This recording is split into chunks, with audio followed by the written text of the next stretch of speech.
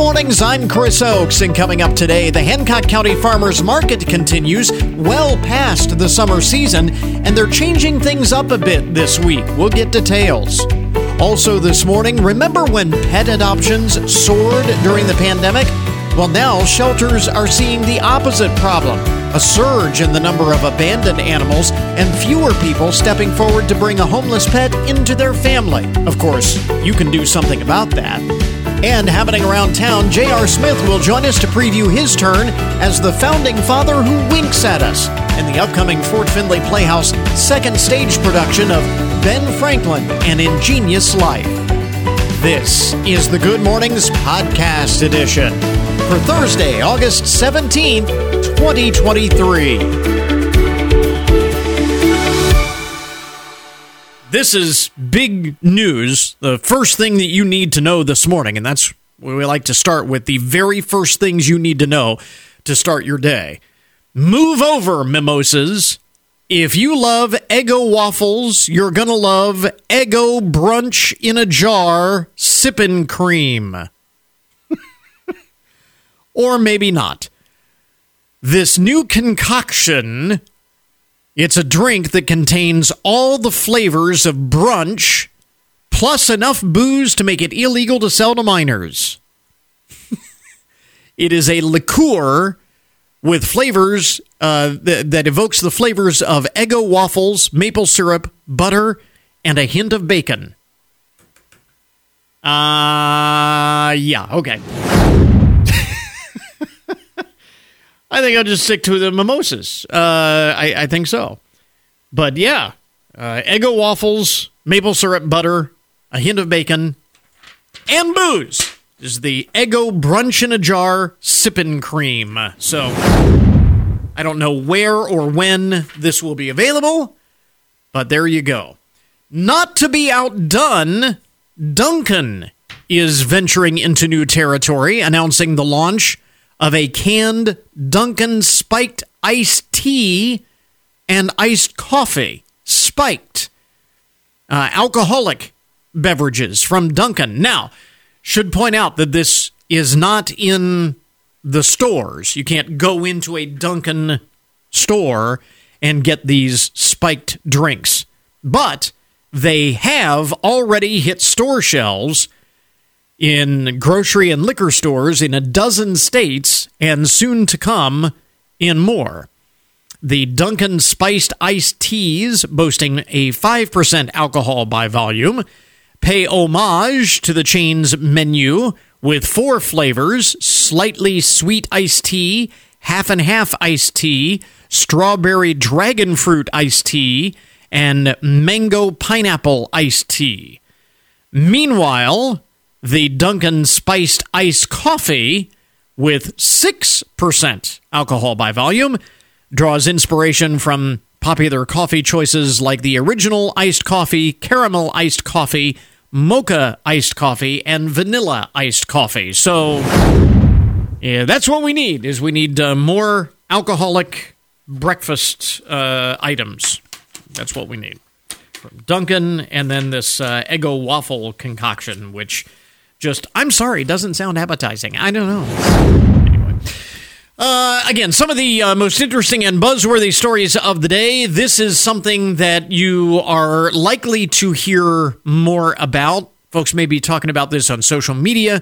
Some of the talk shows might bring this up. The father of a 12-year-old black boy who was briefly detained by police while taking out the trash at his home in Lansing, Michigan. Dad says he just cannot bring himself to accept an apology from the city's police department. Apparently, the kid, his name is Bernard, he had been washing dishes in the kitchen. That's Dad's name is Bernard.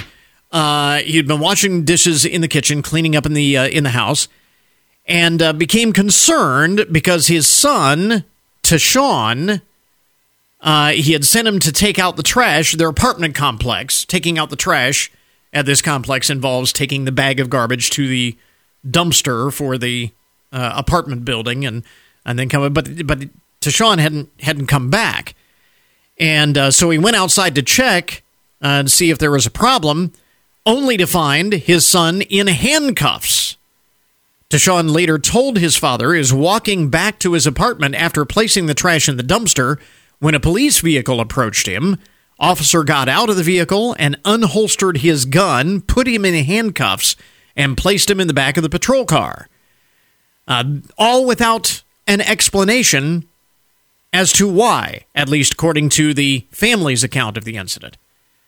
On Friday, this happened last week, on Friday, the Lansing Police Department said that their officers had been searching for a suspect in a string of car thefts, and the boy, according to the police's account, the police account of what happened, the boy was wearing similar clothing and in the same apartment complex as the accused car thief, who fled from officers on foot. So they have apologized for the mix-up to the family. The family is, I don't know whether they're not convinced about the story or they're just not satisfied with it, what have you. But another incident of mistaken identity, and unfortunately for the police, it's an African-American family at the center of this controversy. So we'll see where that goes. Kind of an interesting story there.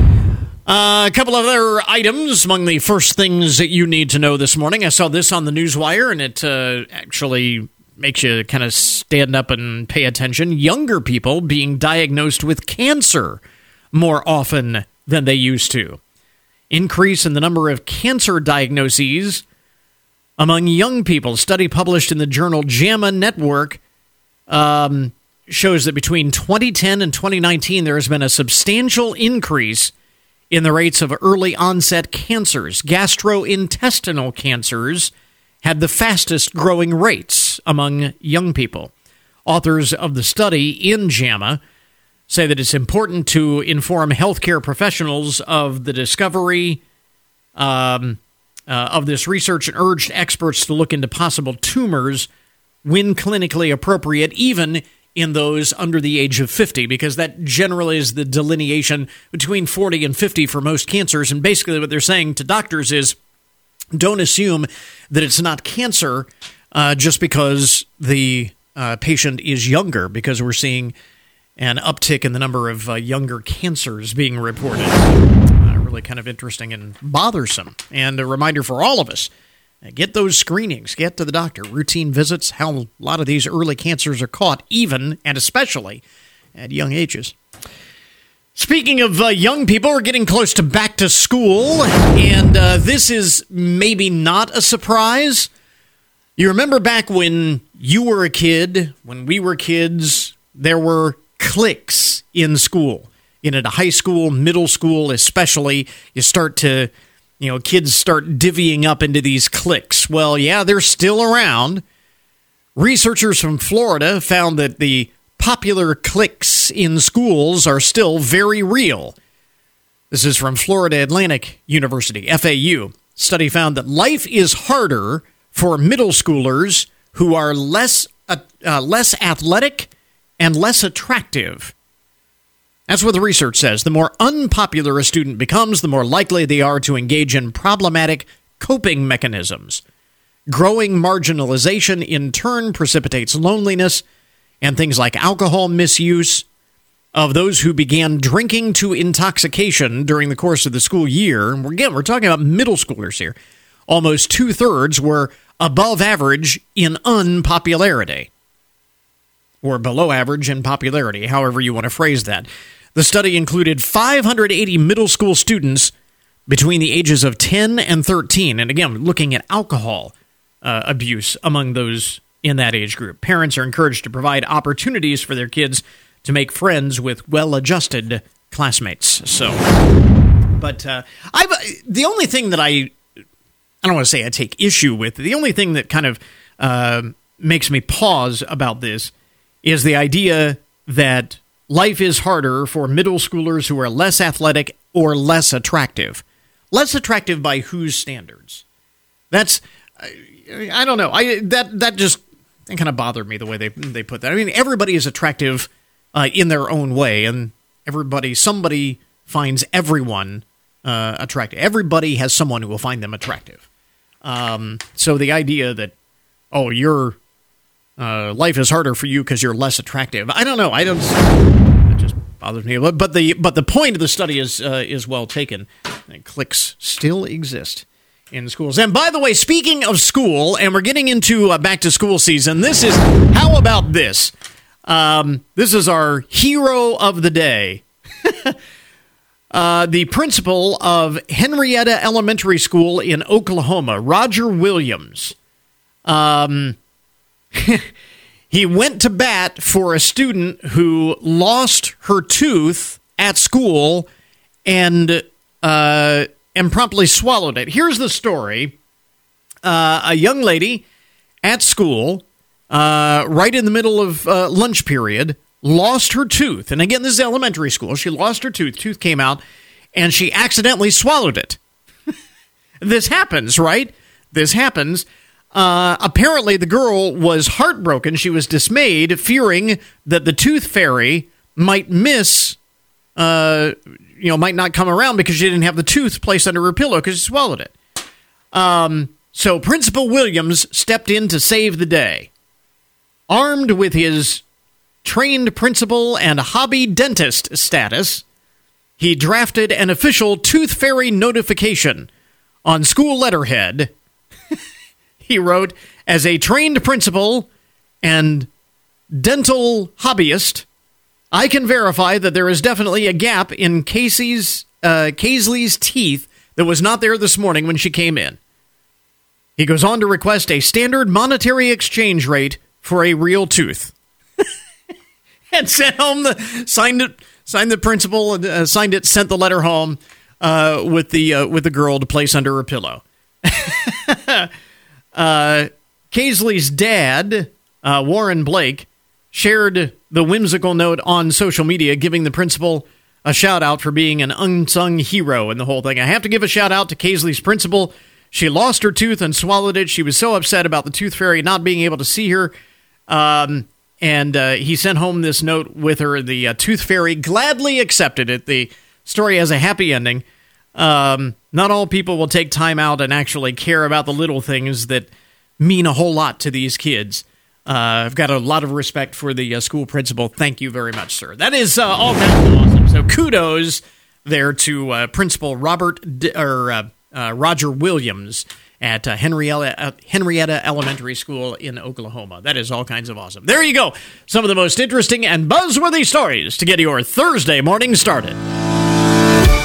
WFIN News, I'm Matt Demchek. Your WTOL 11 weather. Sunshine early today, then showers developing later. High in the low 80s. Showers possible tonight, a low in the mid-50s. The Findlay Police Department said 2 vehicles were stolen from a business and one led officers on a short pursuit before crashing. Police responded to Marvin Motors at 600 North Main on the report of a breaking and entering. The owner of the business called police and said he was following 2 vehicles that were stolen. Officers located the first on Defiance Avenue and attempted to pull it over, but it sped off and crashed into a residence in the 500 block of North Corey. Police said the driver, a 58-year-old from Toledo, was arrested and taken to the Hancock County Jail.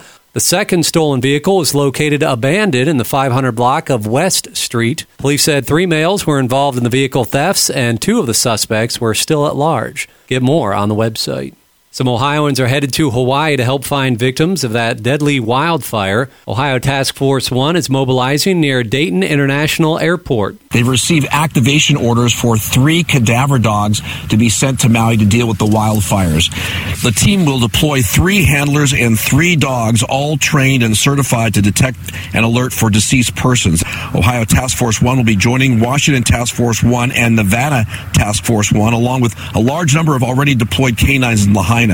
Reporting near Dayton, Kevin Landers.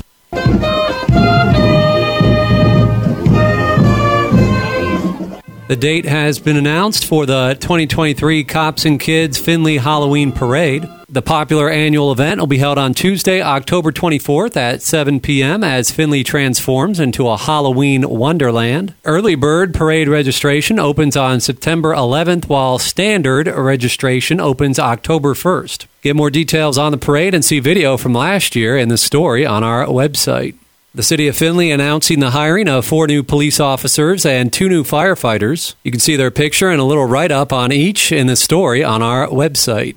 Remember, you can always get more news online anytime at WFIN.com. Matt Demchek for 1330 WFIN and 95.5 FM. So it is our cover story this morning. The Hancock County Farmers Market continues, and this lasts well past the summer season.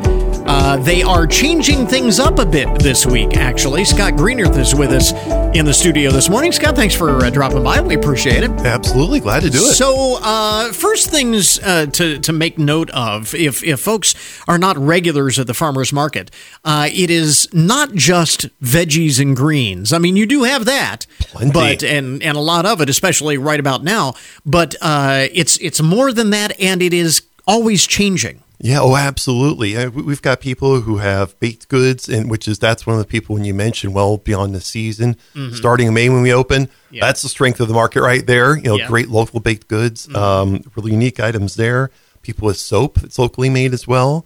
Functional woodworking, Whiskey Creek Woodworking just makes beautiful stuff for the kitchen and the house and all that.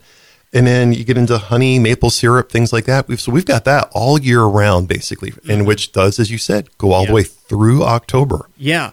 And then as things come into season, you will get other things that will be a part of the farmer's market as well. So if you went a month ago, you're going to find a lot of new stuff as more stuff comes into season. And it's wonderful that one of our most popular vendors by far, Tom Lawrence Produce, you never know when he might show up with some strawberries because he just knows what he's doing so incredibly well. And like last week, he's like, I've got strawberries. He got another batch that came up. So yeah, very indeed, cool. You never know. Ream Produce, they are really good too for hey, we got some of this that came in this week. So the heirloom tomatoes, things like that. And right now we've got Andre's Produce that they've got a few weeks or so at this peak produce season. They're just overloaded and said, hey, we want to come to the market. They've got, again, fabulous heirloom tomatoes there. So yeah, indeed, stuff pops up all around. And the points to emphasize, which is always the case with the farmers market, whether it's here or wherever. I mean, this is the farmers market kind of concept, is that it's all local. Yes. And it's so healthy. I mean, it's fresh from the farm. So that's really the... Absolutely. And you get people like I mentioned, Andre's Produce, that while they're not certified organic, they do everything organically on their practices there. So you get local people that really care. And so when you think about, I had someone ask me at the peak of the fuel prices going up so badly, months ago, right? That was kind of like just as we were starting to get into our produce season, real good there. And someone said, well, how's that impacted anybody? I'm like, some of these people literally could walk from where they're growing. Like we've got one person who, B&M Nursery, he's right off of just South Main Street in downtown Findlay, basically. Yeah. And so, you're getting stuff super fresh and local. It's not been hauled all over the country, hardly. And by the way, again, since you bring up the point of costs of everything, folks can use their benefits that are through a partnership. It's incredibly cool that, indeed, the SNAP EBT benefits can be used there for the Ohio Direction Card. They can use it for all kinds of food products there. So that's through United Way, OSU Extension, Habitat for Humanity's Financial Opportunity Center. John Hart helped us out a ton with that to get fresh produce there at the market. Yeah. And so then along with that, people who are getting produce, specifically the produce, can use the Produce Perks program to get up to $25 additional every time they use their Ohio Direction Card with their SNAP EBT benefits. So making that even go that much further. Indeed. And again, that's part of what it's been great that we listen to our evaluations. And last year, people were saying more produce. And with this, that's why we just made the huge push for that. And beyond that, the Senior Farmers Market Nutrition Program, we accept that too. We've been doing that since almost the beginning. And then the last really cool thing is the Power of Produce. My favorite thing, love this, where any kid age 4 to 15 can come in and get a $4 token to use that. And this is the important thing. The kid gets to pick out their produce. Yeah. And seeing those kids do that Chris, it's exactly the point of what this program is. The kids are so proud. I bought this Right. thing. And then they love it. Exactly. And the nutritionist will tell you that when the kids pick out what they want to eat, they are more likely to eat better, healthier, and all of that. So really a lot of healthy living things going on, components to the farmers market. Now, the reason why we want to talk specifically today is this happens every Thursday. 4 to 6. Normally, you are at in the parking lot at the Marathon Center. You're going to be at a new location for this week. Yep. MCPA had an event going on today, so we wanted to keep it the same time for everybody. So indeed, today, and this is the only day we'll be doing it this season, 4 to 6 will be in front of Best Buy. Thanks to them for letting us have a spot right out there and a good, easy prime spot. Yeah. And right in front of the mall. So we'll be there. And this is also our third Thursday. So we're going to have community organizations out there as well. Hancock Public Health, other people like that. Live music from our favorite music guest, Ryan Parker. He's just amazing. Market basket giveaways going on. So if people quickly go to our Facebook page before 4 o'clock today, they can get one opportunity to win one of those baskets and then 2 more baskets in person. So you bet. You bring up the third Thursday. This has been an ongoing thing where the third Thursday, and again, this happens weekly, but the third Thursday of the month, you have special stuff going on, like the live music and all of the extras. Indeed. We love doing it. We want it to be as much of a community event, because that's what the market is all about, is building that community. So people build the community with the vendors that they buy from, and that relationship and that trust and knowing what they're doing. And so we have that, and this again expands it to even more people to be able to come out. Like the Financial Opportunity Center will be out there, Children's Museum of Findlay. We're almost in their backyard this time around, so they'll be out there focused in the loft. So we just really appreciate to build that community. Yeah, I want to make sure that we bring that up, because I don't want people to think that is specifically because you're in the new location, the pop-up location this time, and that this is something you do every third Thursday. Yeah, and the timing works out beautifully. When we thought about this initially, we were like, we don't want to do this every week. Holy cow. And we may not every so many. I thought, okay, every third Thursday, let's do that. So, and it's been wonderful, because it gives us a break between that, because this is all volunteer organized. So we don't want to burn ourselves out. But yeah, we want to bring a lot of cool stuff to the community. And something fresh and unique and different for those who... you mentioned that the farmers market continues through when? Through October, all the way through. Indeed. Okay. So we're going to, as you mentioned, it's going to evolve. We're going to have pumpkins coming in. Hoping to get some apple vendors coming in this week. For the first time, we'll have pears at the market from one of the vendors. Probably some sweet corn and we've got sweet corn going on. Oh my gosh, we got a whole list of stuff: zucchini, cucumbers, broccoli, tomatoes, cabbage, peppers, heirloom garlic. Sweet corn, cantaloupe. Trying to think anything else there. Watermelon. Banana peppers. Wow, watermelon. Who's growing watermelon locally? That's Metzger's. Really? Yes. Metzger's Farm Market. Indeed. They bring a whole trailer just loaded with their stuff that they're growing. Because I don't think of watermelon as being something that is grown locally. It's got to be difficult to grow locally. So really cool. You might be surprised. Again, the point being, you might be surprised at what all you will find at the farmers market. So a pop-up location, special location for today's farmers market. Give us all of the details once again. You got it. 4 to 6 today, and right in front of the Best Buy at the mall in Findlay. And we'll be hanging out there with, again, a lot of extra stuff going on today because of the third Thursday. And we'll be keeping an eye on the weather to keep everybody safe out there. Believe me. Cross our fingers. We've got a link up for more information about the farmers market and all the vendors and all of that at our webpage. You can go to goodmornings.net for that. And again, Scott Greener with us this morning. Scott, thanks very much for dropping by. We appreciate it.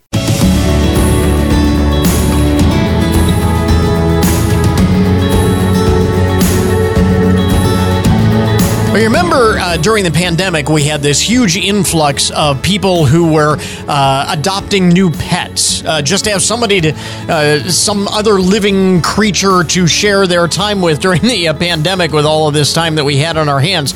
Well, now it seems like we've got the opposite problem with respect to shelters. A growing number of pets are entering shelters, and fewer of them are now being adopted in 2023.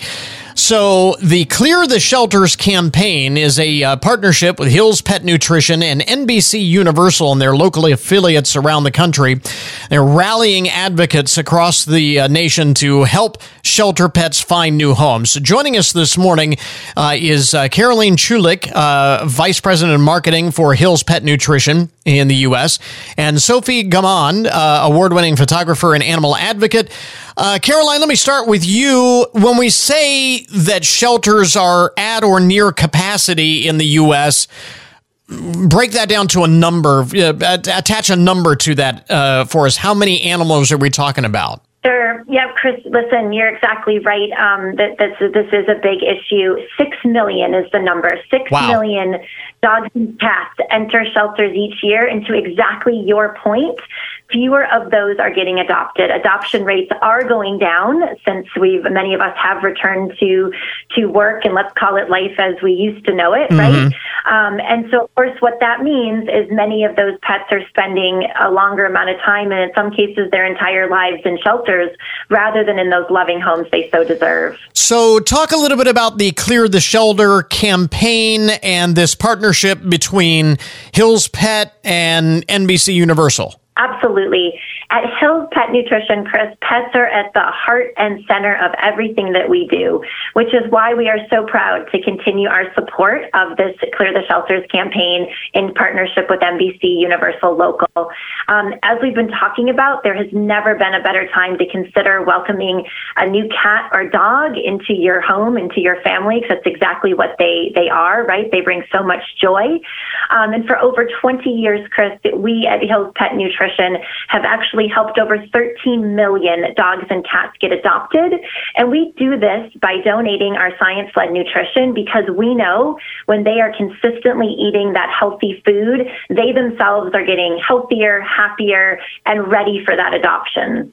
You know, it's kind of interesting just to drive home the point again in another way. You mentioned helping 13 million pets over the years, and there are still millions that need to be adopted. So again, just kind of underscores the need here. And Sophie, as we mentioned, you are an award-winning photographer, and I thought this was kind of interesting, the fact that when it comes to getting a pet adopted, it's not unlike your dating profile site. The better the photography, the more likely it is that a pet will be adopted, right? Yes, exactly. You know, humans are very, very visual. And when we see a photo or a video, you know, we can connect emotionally more easily with that animal. And a study has found that 7 in 10 people considered adopting a pet specifically because of their photo. And I've been volunteering as a photographer for 12 years in shelters, and I've seen it time and time again. Some people even traveling across the country, you know, to go pick up that one dog or cat they fell in love with on a photo on the internet. So you mentioned that you have volunteered for a number of years with shelters and helping to get these pets adopted. What are some of the other types of volunteering activities that shelters find most helpful? Because not everyone can adopt a pet necessarily, but we can all probably step up and do something, right? Yes, I think, you know, the big thing that I hear all the time is people telling me, I can't volunteer because it's too sad to see animals in cages. I want to remind people that these animals need us. They've just lost the life the way they knew it. You know, they lost their family, their home, and now they're in a cage waiting. It's boring, it's stressful, it's uncomfortable. So what we can do as volunteers is come in and help alleviate that. We can hang out with them. We can, make cat toys or yummy treats for dogs, or grab a book and sit by a kennel and read a book to dogs who are lonely and bored. There are so many ways you can help that are fun, engaging, and really life-changing for both the animals and the volunteer. Again, Caroline, we mentioned the Clear the Shelter campaign. Where do we get more information on that to help some of these pets find their forever homes? Yes, please visit us at hillscleartheshelters.com. Again, that's hillscleartheshelters.com. Whether you donate financially, whether you donate your time, as Sophie mentioned, if you're able to foster or adopt, terrific. Really, honestly, Chris, anything that you can do, that we can all do to help. Every little thing has a huge impact in these pets' lives. Amen to that. Again, with us this morning, Caroline Chulik, Vice President of Marketing for Hill's Pet Nutrition, and Sophie Gamond, award-winning photographer and animal advocate. Thank you both for taking the time this morning. We appreciate it. Thank you for having us. You're listening to Good Mornings with Chris Oakes on 1330 WFIN, WFIN.com, and 95.5 FM. We interrupt this program to bring you a broken news alert. A couple of stories of strange things falling from the sky and wreaking havoc below. It just sounds very ominous. Strange things falling from the sky, wreaking havoc below. A large portion of the community of Sayreville, New Jersey, was left without power for several hours after a bird dropped a fish on a transformer. We often have the stories of like squirrels getting into a substation and getting fried, knocking out power to a neighborhood or what have you. But this is a little unusual. The transformer exploded when the fish dropped from the sky, causing a power outage. The fish, nicknamed Gilligan by the local police department, in a Facebook post by the police, they say Gilligan was a hardworking family man, father to thousands of children, and sadly is no longer with us. As for the bird, the police department notes that the suspect was last seen flying south. Anyone who saw anything fishy is encouraged to contact Detective John Silver. I'm going to play on Long John Silver. They're in Sayreville, New Jersey. At least they can laugh about it, but that is a little unusual. I don't think we've heard one of those stories before. We've had critters, squirrels, snakes, all of those things, wild animals sneaking into substations and knocking out power, but a fish dropped from a bird. It transformed, it exploded, and the rest, as they say, is history. Not to be outdone, in a meteorological mystery that will be of interest to golfers, officials at the Belvoir Park Golf Club in Victoria, Australia, were left scratching their heads when a giant divot appeared on the green, the fifth hole. The superintendent of the golf club, Dylan Knight, was called in to fix the damage, and what they figured out is that it was not a weekend golfer, a weekend duffer who just didn't replace his divot. No, this was much bigger than that, much more substantial. Apparently, the divot on the fifth green was caused by a colossal ice ball explosion.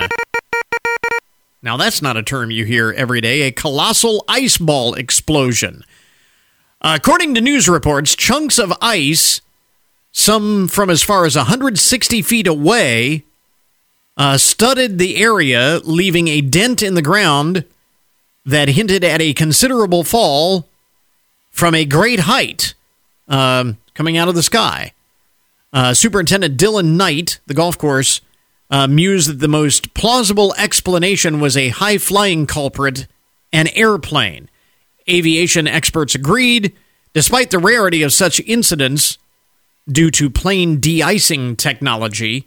It certainly can happen when a chunk of ice falls off of a plane, in this case, exploded upon hitting the ground, and one of the golf ball-sized divot is this huge green divot in the green, huge golf ball-sized chunk of ice.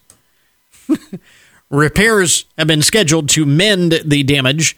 The bizarre case remains a reminder that sometimes the skies can serve up unexpected curveballs of their own, so to speak. Creating a huge divot on the golf course. I don't know, just weird things falling from the sky. Let's see. Elsewhere in the broken news, More examples of tourists behaving badly in foreign countries. In Rome, they've had a big problem with some of the iconic monuments in Rome, historic monuments. This latest, a woman was caught on video walking across the Trevi Fountain to fill her water bottle. The clueless visitor is seen climbing across rocks to reach the center of the 18th century fountain just to fill her water bottle. A guard shooed her away, confronted her. Apparently there are signs all over saying that this kind of thing is not allowed. The onlooker who shot the video last month also showed the signs in the video. There's signs saying you can't do this. Don't climb on the fountain. She said it was just so crazy she had to start recording it. The videographer, Lex Jones, said the woman, who remains unidentified, did not seem to understand her mistake or why she was in trouble. It was unclear if she was detained or fined for her behavior. The Trevi Fountain, which was designed by Nicola Salvi, completed by Giuseppe Panini in 1762, is the largest Baroque fountain in Rome and one of the most famous fountains in the world. It is not for refilling your water bottle. You would think that would go without saying, but some people. And again, not to be outdone. Now, sometimes, and this is in Spain, not in Italy, but in Spain, sometimes it's not what you do, but what you don't do that can cause an issue when you're visiting a foreign country. You really have to be aware of the customs. Nude sunbathers in Spain are furious at tourists there who come to their nude beaches fully clothed. Apparently that is causing a problem. People are coming to nude beaches who aren't nude. The Naturist Federation of Catalonia has launched a campaign asking the local government to help address the discrimination that nudists face on local beaches. The nudists claim that travelers post information about the beaches online as a place you have to visit when you visit Spain, but they fail to mention the fact that they are in fact nude beaches, and these clothed tourists make the nudists feel uncomfortable. The clothed tourists make the nudists feel uncomfortable. The nudists are also afraid that photos of them relaxing naked will turn up on the internet. Some say they have even been laughed at or verbally abused. One naturist explains that having dedicated nudist areas helps protect participants. And if it's a nudist area, you shouldn't be allowed to wear clothes. I guess they do have a point. I would have never thought, but I guess it does make sense. A couple of other items in the broken news, also from the international file. A Canadian restaurant has bid almost $12,000 to purchase an unused sandwich costume commissioned by the Canadian government. Okay, this is a bit weird. The costume, which is in the shape of a donair, which I didn't know what that was. Apparently, it's a sandwich similar to a hero. It's a wrap similar to a hero. It's filled with beef, sauce, tomatoes, onions, and lettuce. The vulcanized rubber costume sandwich suit was originally created to be used in a public service announcement by the province of Alberta. The project from back in 2015 was on the dangers of driving while distracted with your food or what have you. The project, though, was scrapped and the outfit went up for auction. The suit sparked a debate and initiated a bidding war. And this restaurant bid nearly $12,000. Apparently, it's controversial because some believe that lettuce does not belong in a donair. I guess that is the big to-do, is the lettuce. Edmonton-based Primetime Donair and Poutine won the auction and will keep the lettuce on the costume, I assure people. Just thought it was interesting. It was commissioned by the government. Wow. Let's see here. And a couple of local stories more local stories this side of the pond, not international, domestic stories, I guess I should say. A woman in London, Kentucky has been arrested for driving under the influence while she picked her kids up from school. Brandy Evans failed a field sobriety test. She is charged with also driving without a registration and driving without insurance. She was arrested right outside her kids' elementary school after she had picked them up from class. Don't do that. Not the mother of the year.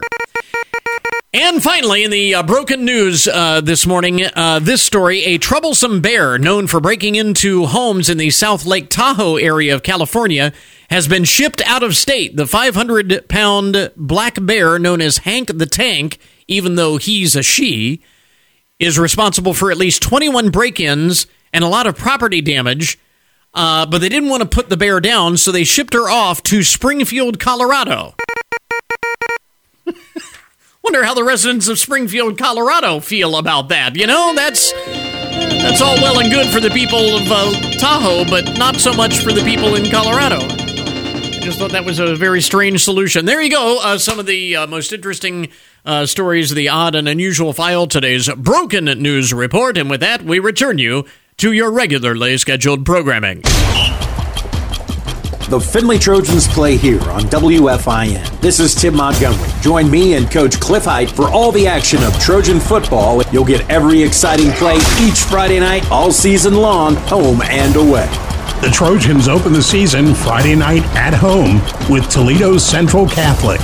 Findlay Trojan football is here on 1330 WFIN, WFIN.com, and 95.5 FM. And now your daily download, the numbers behind the news and the statistics that shape our lives. Given that more than half of all marriages in this country end in divorce, the folks at Forbes decided to conduct a study to find out not only the underlying forces that lead to a couple deciding to uncouple, but also they dug a little deeper to find out why couples choose to get married today in the first place, and perhaps what they could have done to save their marriage, these divorced couples. What they found was that the biggest factor in getting a divorce, according to those who have, they cite a lack of family support. 43% said a lack of family support is a big contributing factor to their divorce. Infidelity or extramarital affairs came in second at 34%. 31% cited a lack of compatibility, lack of intimacy, and or too much conflict or arguing. Financial stress was cited by 24% of divorced couples. There's a reason for their divorce. 23% said a lack of commitment. 20% parenting differences. Kind of interesting. 10% said they just married too young. 6% cited opposing values or morals within a couple. Substance abuse, physical and or emotional abuse came in at 3% each, and 1% cited pursuing different lifestyles as a reason for divorce. When it comes to why people get married in the first place, 42% said it was for financial security. 42%. That was at the top of the list. 39% said companionship. Compared that to the 36% who said love. Only 30%. Companionship and financial security outpaced love as a reason to get married for these couples. Getting married as a formal act of making a commitment and to start a family was cited by 34%. 28% said they married for convenience. 25% for medical insurance. Again, sign of the times, right? 16% said they got married for legal reasons. And 7% said that the reason that they got married was because of societal and or family pressures to get married. And finally, again, looking at ways to save a marriage that is in trouble, 63% said that a better understanding of the commitment of marriage before tying the knot could have saved their marriage. 56% listed a better understanding of the values and morals of their partner. 44% said waiting to start a family. Maybe starting a family too young. And that is a trend we see among younger couples, waiting to start a family. So, I don't know, maybe that's a good thing. 44% said it could have saved their marriage if they'd have waited to start a family. Seeking professional help from a therapist, 42% said that would have helped save their marriage. 40% said waiting longer to get married. Again, a lot of couples are doing that, waiting longer to get married. And 29% said living together prior to being married would have been a good idea. Just 5%. I thought at the end of the day, again, a lot of numbers here, but at the end of the day, of all of the divorced couples that Forbes talked to for this study, only 5% said that there is no way that their marriage could have been saved, that it was totally doomed, could not have been saved. Only 5%. So, happening around town, the Fort Findlay Playhouse second stage production of Ben Franklin and Ingenious Life is later this month. And joining us this morning is the man himself, J.R. Smith, in the title role of Ben Franklin, and director Heidi Raymond. First of all, Heidi, my first thought in this is this can't be that difficult to direct because it's a one-man show. I mean... so it definitely has its own challenges. When you have a gaggle of folks on the stage, sometimes it's like herding cats. Exactly. But when you get farther in the production, oftentimes, especially during performances, if one actor gets stuck, the other actors can kind of that's very true. Limp everybody back to where they're supposed to be. That's very true. In a one-man show, that's not so true. Yeah. If he forgets where he is, he has to kind of look around and figure it out himself because he's by himself. Yep, you're on your own there. But I've worked with JR a lot, and he.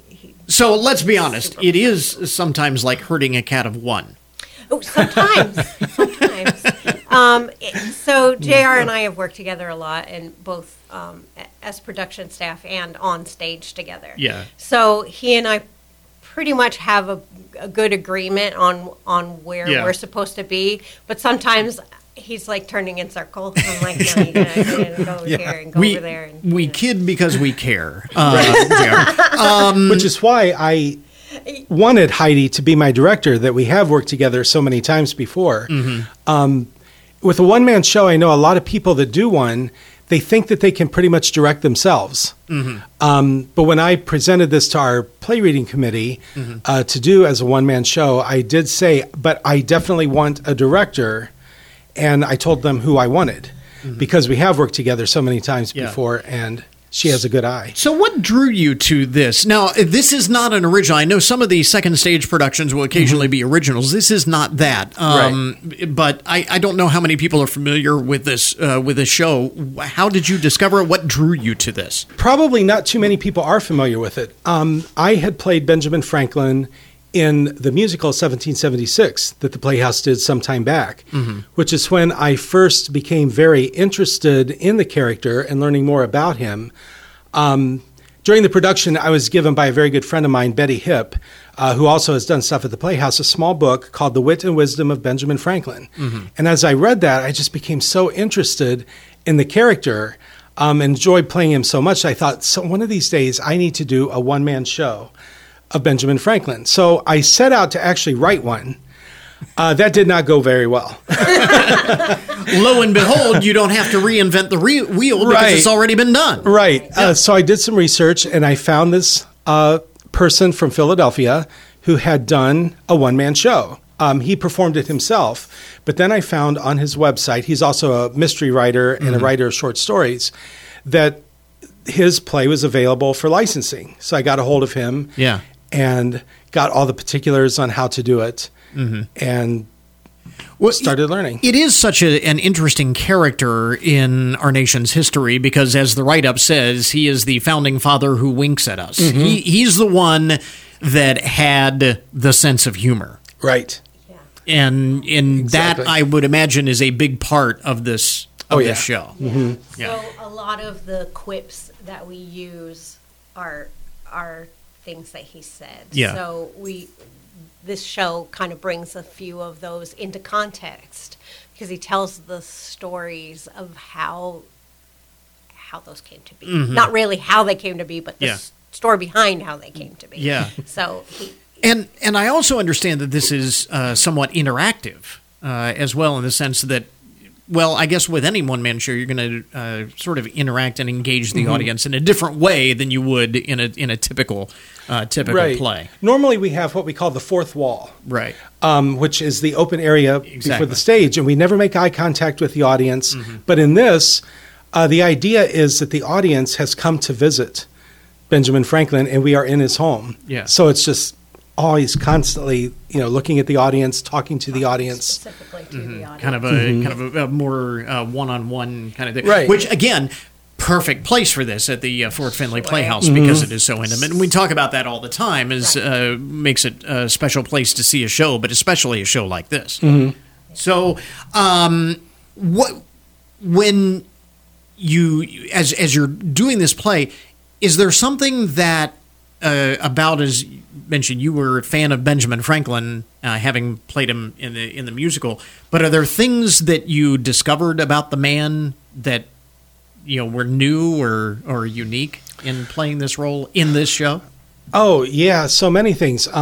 Well, mostly a lot of our sayings that we have today, actually came from Benjamin Franklin, such like as Heidi was "A mentioning. penny saved is a penny earned," "Early to bed, early to rise makes a man healthy, wealthy, and wise." Stuff like that. We're all familiar with the kite experiment with electricity, right? But I became so engrossed in learning more about that there are some myths involved with that. Also, the fact you mean that story that's been handed down for 200 plus years has been embellished? Very much embellished. It did happen, but I'm this is shocked. probably a warning to your listeners that lightning actually did not strike Benjamin Franklin's kite, and if it had, that would have been the last we Benjamin ever heard Franklin. Of him. Very different ending to the play. Let's just put it that way. He did not discover electricity, but he did discover the relationships between lightning and electricity, which led him to invent the lightning rod, which I did not know before. But don't fly a kite in a storm. Kids, don't try this at home. But it is so. It is. I don't want to say educational. That's not necessarily the point of it. But people will learn things that they didn't know, I guess is what I'm exactly. It's like get to know this man that you've all heard of because you've heard of the common stories. But there are so many more things about him that you would just like to know. And the humor is just. Yeah, it's just amazing. The founding father, he was the one that had the sense of humor. It would be interesting to think about how that whole period of history would have been different without Ben Franklin's sense of humor. Yeah, because it would have gone very different, I think. And not only his sense of humor, but I read an interesting article that because of the electricity experiments, had it not been for that, we may still be under British rule today. Because when he became an ambassador to France, the King of France at the time had such a love for science and would discuss things with Benjamin Franklin, and Benjamin Franklin was there to solicit help for our independence, and he was much more willing because they were one of our his friendship with Franklin. Interesting stuff. So the show itself, it actually is a short run. It's later this month, right? Yeah, it's next Friday, Saturday, and Sunday. The Friday show is at 8. Saturday has a matinee, which is unusual for us. It's 2 o'clock and then again at 8. Okay. And then Sunday is at 5. Okay. Tickets are available right now online and by phone, correct? Yep. Correct. And we've got a link up on our webpage for more information. Ben Franklin and Ingenious Life at the Fort Findlay Playhouse. And again, director Heidi Raymond and J.R. Smith, the one-man show. with us in the studio this morning. Guys, thanks very much for dropping by. We appreciate it. Thank you. And that will finish up our podcast for today. I want to thank all of our guests for joining us on the program this morning. Remember, you can get more information about all of the topics that we talk about each and every day on the show at our webpage, and that is goodmornings.net. Really busy day to finish up the week. It's the first Football Friday of the new season. We'll get a complete preview of all of the area games. Speaking of Friday nights on the gridiron in the Buckeye State, the Bishop Sycamore scam was an embarrassment to Ohio high school football, but how did it happen? And could it happen again? An eye-opening conversation with former OHSAA executive Ben Faree, co-author of the new book, Friday Night Lies. And, of course, another collection of recipes from Kyra's Kitchen to finish up the week as well. So until tomorrow morning, that is Good Mornings for this morning. Now that you've had a good morning, go on out and make it a good day. We'll catch you back here tomorrow.